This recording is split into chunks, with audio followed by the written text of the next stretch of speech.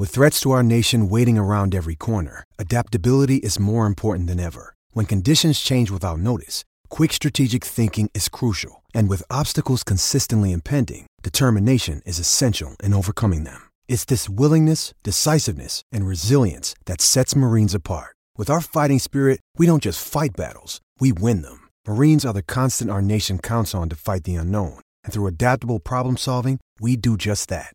Learn more at marines.com. Time once again for Second Helping, the podcast of choice of fans and followers of the number one league in all of intercollegiate athletics, the Southeastern Conference. Travis Schreier, senior analyst for BamaOnline.com, part of the 247sports.com network, alongside my great friend, co-host here of the show, Brent Beard, longtime college football analyst for First Coast News down in Jacksonville, Florida, and also a longtime voter in the race for the most prestigious individual honor in college football. That award, of course, the Heisman Trophy. Brent, it's been a little bit. We're rested, recovered, and ready to talk some moving pieces, I guess, as much as anything else as it relates to the Southeastern Conference. And we got some good basketball going on within the league, too.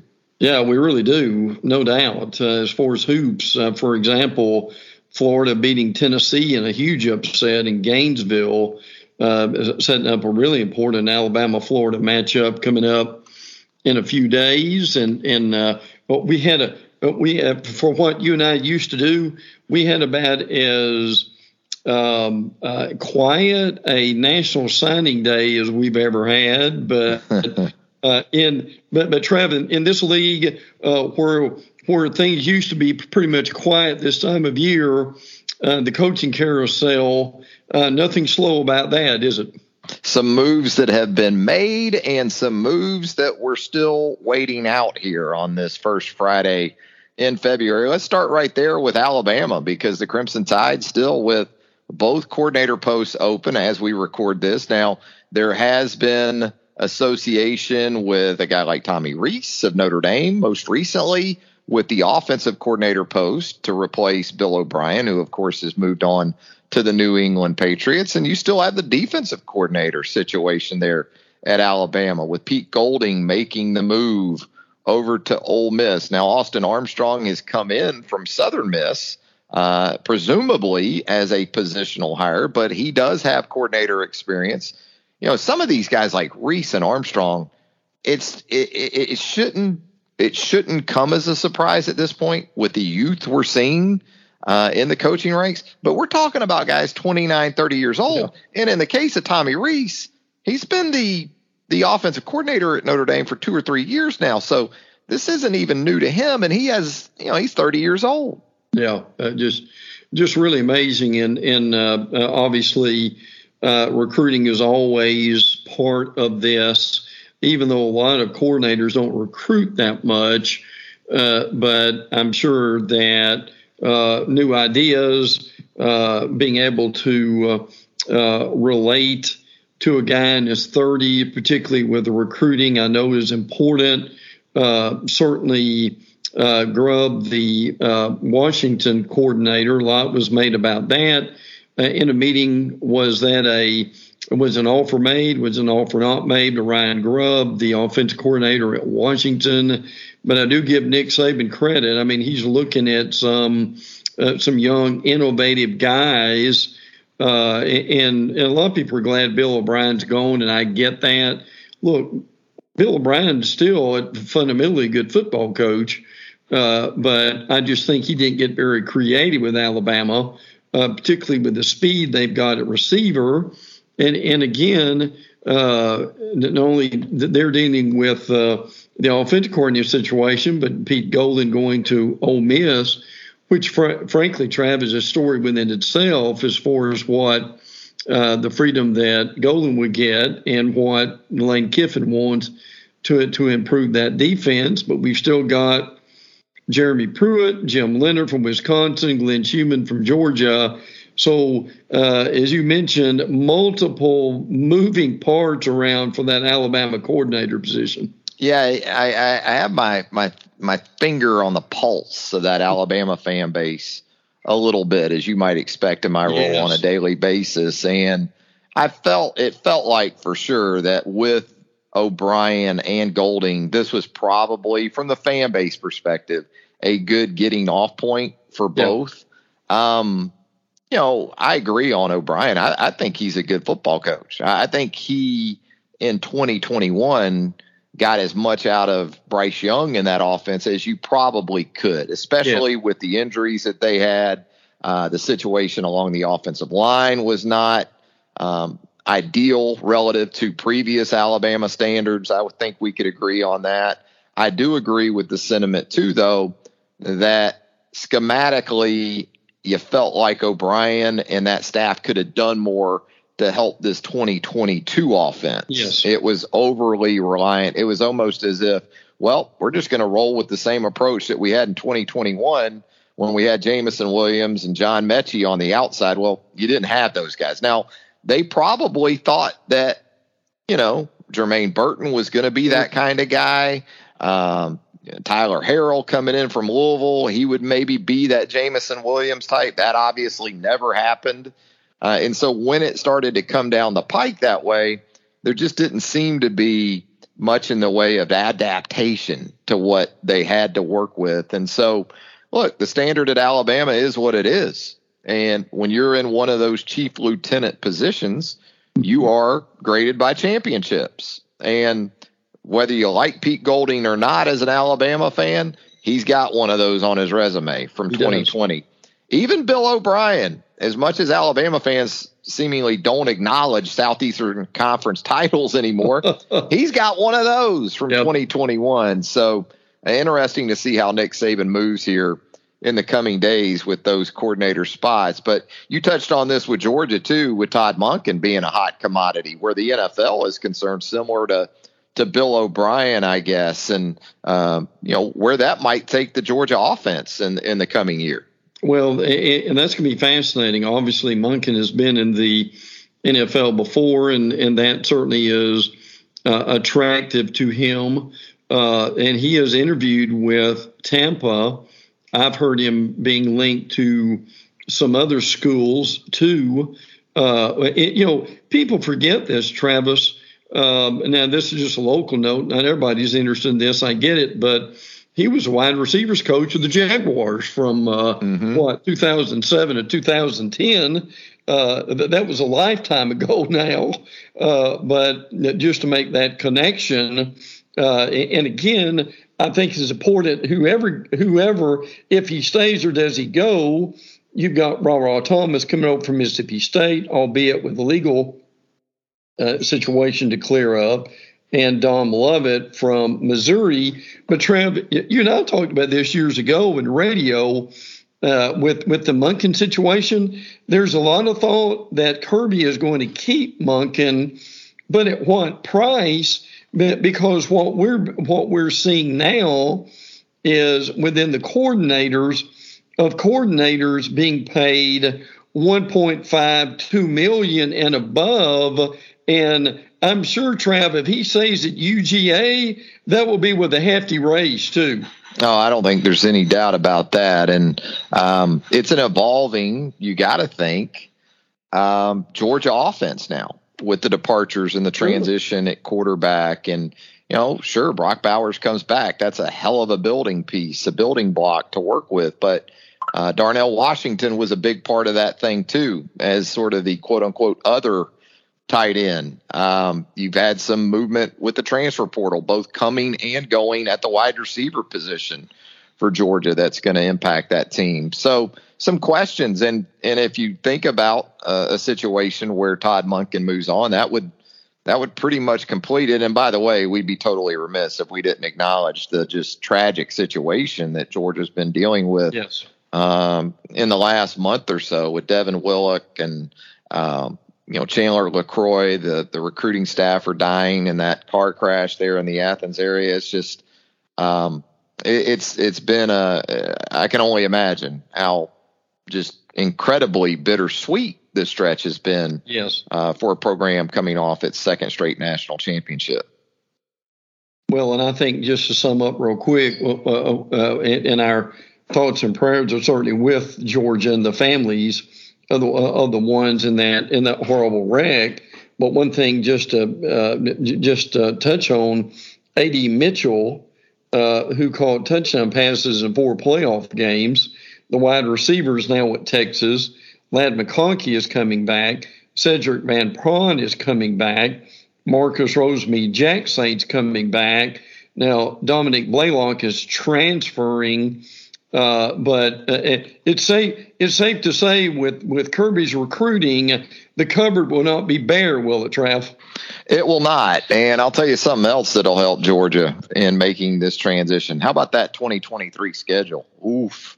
Boy, non-conference wise, there is absolutely nothing. I guess Georgia Tech, you can put in there. But wow, I look at that Georgia schedule right now in early February, and I really can't envision a way in which that team isn't undefeated going into November. When you get Tennessee and Ole Miss, I think those are the 2 games I look at right now for Georgia and think, those could be tough. And I know Florida in year 2 has got to be better under Billy Napier. Right. But just right now, when I look at Georgia's schedule, 1, maybe 2 game schedule in 2023. Yes. Oh yeah, easily. Now, I think an X factor there, Trav, could be, could Auburn be better quickly under Hugh Freeze? And I know they've replenished that offensive line, but let's be honest, Auburn is still not in Georgia's category yet within Freeze's first year. And an intriguing game, too, would be Georgia has Missouri and Ole Miss in Athens. So as you mentioned, Tennessee on the road. That's where it really starts, right? It is. Dogs. No doubt. Florida, Missouri, Ole Miss, and Tennessee in a row. And as you and I have talked about over the years, Trev, could that cumulative effect of the SEC meat grinder get them in November somewhere? Yeah, and we look at Georgia and Alabama, and we're talking about quarterback situations. With Carson Beck, I guess, going into the offseason as the odds-on favorite for the Dogs to take over from Stetson Bennett. Meanwhile, in Tuscaloosa, Jalen Milroe, Ty Simpson, Alabama bringing in a couple of early enrollees, still trying to figure out as we record this exactly, probably most importantly, who's going to mentor these quarterbacks at Alabama, because the offense isn't going to ever radically change. This will be Nick Saban's 9th offensive coordinator since 2007, since taking over at Alabama.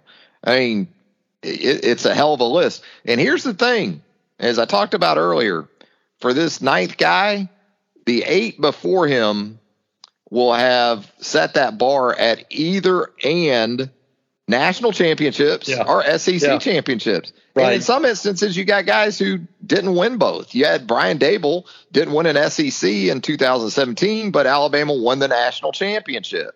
You had guys like Mike Loxley, ran the table through the SEC in the semifinals, only to lose in a national championship game. So, but that's the Alabama fans get so anxious about hires, and I get it. Look, you're coming off a year in which you didn't make the college football playoff. That ramps up some of that.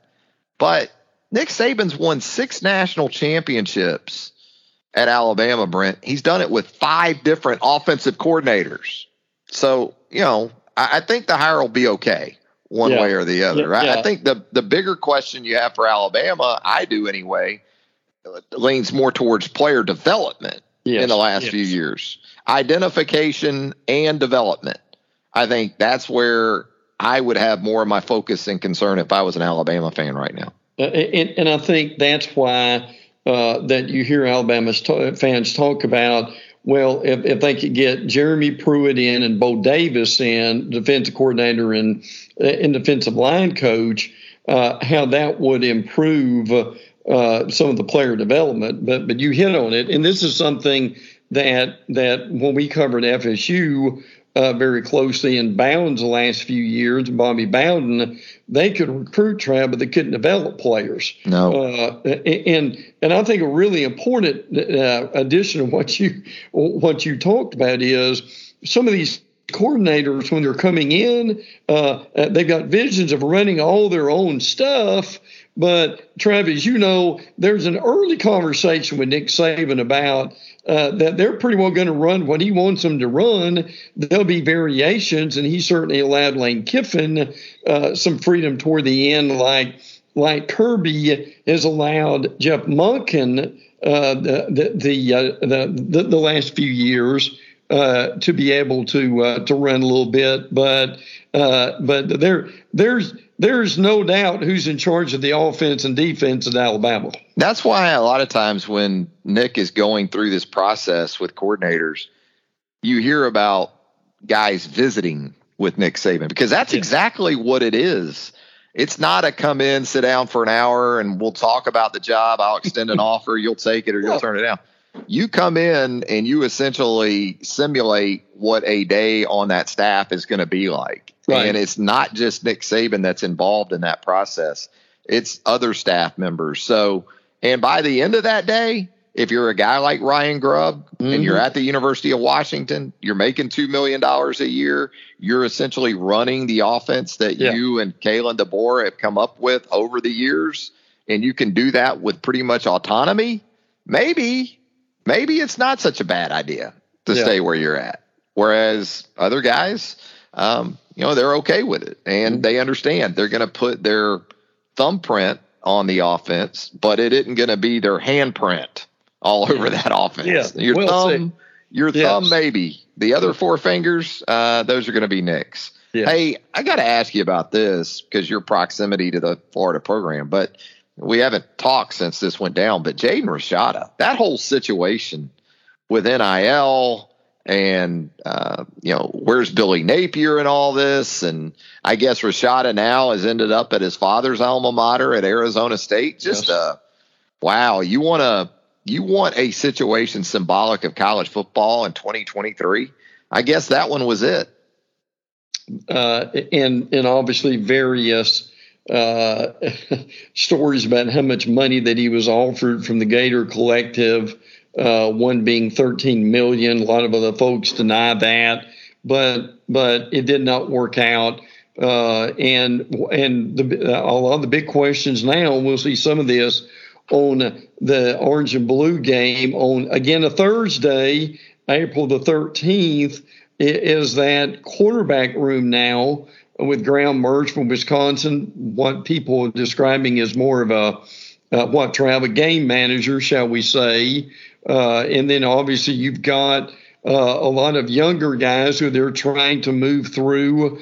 I think they'll be okay on the offensive line. Their offensive line's average 6'6", 330. They'll be able to run the ball with ETN and those running backs. But again, in this day and age, and we both know it, even though Ricky Pearsall coming back, I don't care who it is, Travis, particularly at Florida, the perception from fans is if you're not elite at that position, you're going to have a difficult year. Well, look at the guys they've had. I mean, going back to Steve Spurrier winning the Heisman Trophy and, moving your way through Danny Werfel and even guys like Rex Grossman, who you don't hear talked about a lot, played at a high level for the Gators during the Spurrier era as the head coach, and obviously Tim Tebow and Shane Matthews on that. Shane Matthews. The pipeline it's been pretty consistent. You're right. Florida fans, more so than any fan base that I know of, they equate success to the quarterback position, and as an extension of that, the passing game. I mean, that is the genesis. That's the basis of that football program. And that's saying a lot because probably as much as anything, defensively, Florida has been elite when Florida has really been at the top of the college football heap. So we'll see how that goes for Florida at the quarterback position. And, it's interesting, too, because we've seen movement not only where Florida's concerned in going to the portal for perhaps another option at that position, but within the league, there's been some interesting movement from team to team, right? Walker Howard, I guess, going from LSU to Ole Miss, Mike Wright going from Vanderbilt to Mississippi State. A lot of that stuff still happening within the league.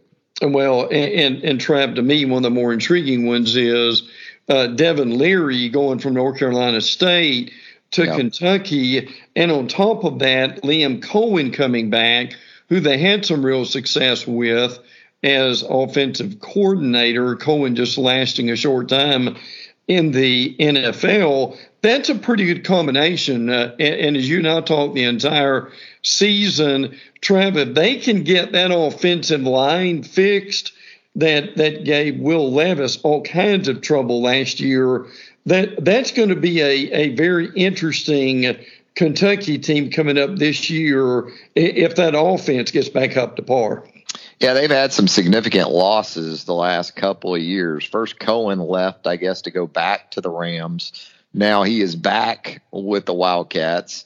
Eric Wolford left as the offensive line coach to go to Alabama before the 2022 season. So, yeah, they've got some things to figure out, especially at that running back position, as we've talked about Chris Rodriguez extensively here the last couple of years. And I understand he has raised a few eyebrows with some of his work down at the Senior Bowl this week. So probably a guy you're going to see in the National Football League during the 2023 season. As far as other coaching staff news, you mentioned Liam Cohen. Anything else around the league that's caught your eye on that front, maybe in the last couple of weeks? And this is something that you and I have talked about for a while. Zach Arnett, taking over after the tragic death of Mike Leach, has hired Kevin Barbay as the offensive coordinator. Now, while a lot of our listeners may not be very familiar with him, Trav, here's my question for you on this. You and I both know this is an air raid football team. It has been recruited for the air raid. And what Zach Arnett has said is that he wants more balance as far as using the running backs to be running backs. You mentioned Mike Wright, that's coming over now. Obviously, Will Rogers will be the quarterback, and he's one of the better ones. Isn't that an interesting situation as far as Arnett trying to put his thumbprints on this team? Are you a little surprised, Trav, as far as a change in philosophy offensively this quickly? Here's one I'll give you, and it'll resonate maybe with the old heads out there. But how about Alabama going from Bill Curry and Homer Smith in 1989 with Gary Hollinsworth as the quarterback? He had that big season in 89. Mm-hmm. In comes Gene Stallings, who says, no, we're going to pound the run game, play action, and just a radical change at the time. And going from a Homer Smith approach to what Gene Stallings preferred, which was more of a complementary game for the defensive side of the game and also the kicking game, trying to bring in all three phases more so than maybe Bill Curry was able to. That's the sense I get with Zach Arnett. Maybe there will still be elements of the air raid, but Zach Arnett's a defensive guy, man, just like Beebs was. Oh, yeah. And so when he thinks about, how it benefits the other areas of the football team, you get the sense that maybe that's the direction Arnett's going with that area of MSU.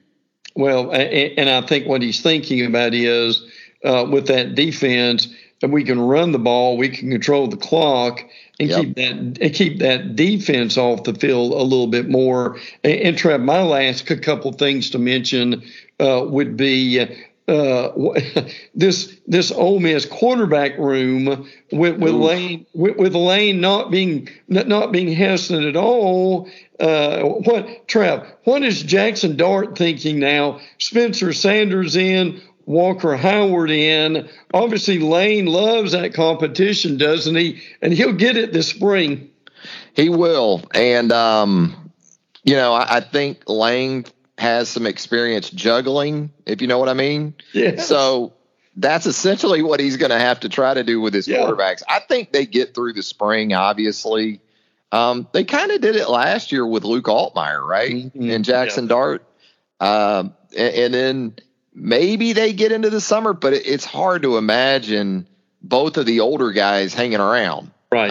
Right. If it becomes pretty even somewhat clear in the spring that it's going to be one guy over the other. I think Walker Howard you view more as a young guy that, is going to hang around for a year or two at least, no matter what happens with the rotation this spring and this offseason. But those two older guys, absolutely. It's difficult to envision a scenario where both those guys are on the roster when the season rolls around in September. Anything else, Brent, before we get out of here? Yeah, Trav, we didn't have a whole lot of time to talk about this, but and it's dying down now. But Bobby Petrino going to A&M with Connor Weigman, and everybody kind of poo-pooing that situation, thinking it's going to be a disaster. My take on this is, Trav, what if it works? Oh yeah. What if Jimbo is able to lay aside a segment of that ego a little bit, and we know what Petrino can do with offenses. I mean, if they're able to work together, I mean, how good could that situation actually be? Yeah, it sort of makes me think about the scenarios that were being thrown around about, hey, maybe Dan Mullen as offensive coordinator for Nick Saban. Oof. Yeah.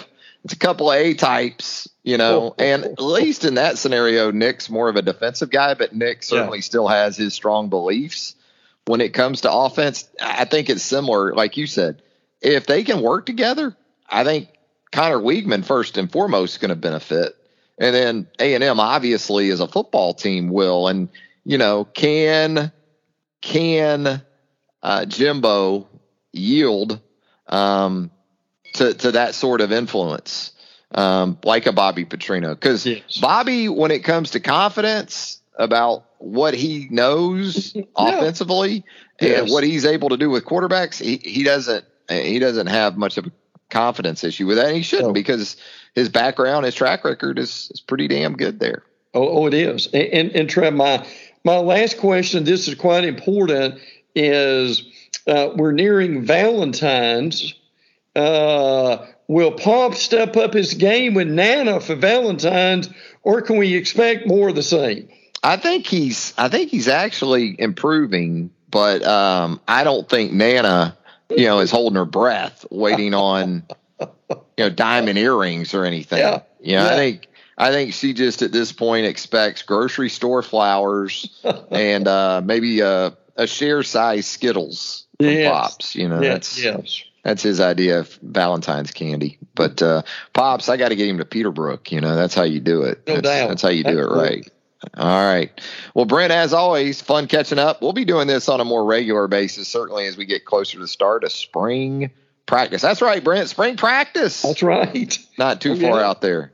Yeah. And we will be there before we turn around. But always good to catch up. And Trev, who knows what's going to happen in this league by the time we talk again? And a lot of basketball, as we talked about earlier, to sort of figure out with Tennessee and Alabama. Texas A&M, Buzz got the Aggies playing well in conference ball. So Auburn in that mix. So a lot to sort out on the hoops front as well. Well, Brent, we'll do it again soon. As always, appreciate you all joining us here on Second Helping, the podcast of choice of fans and followers for the number one league in all of collegiate athletics, the Southeastern Conference. For Brent Beard, Travis Schreier, thanking you once again. Until next time, so long, everybody.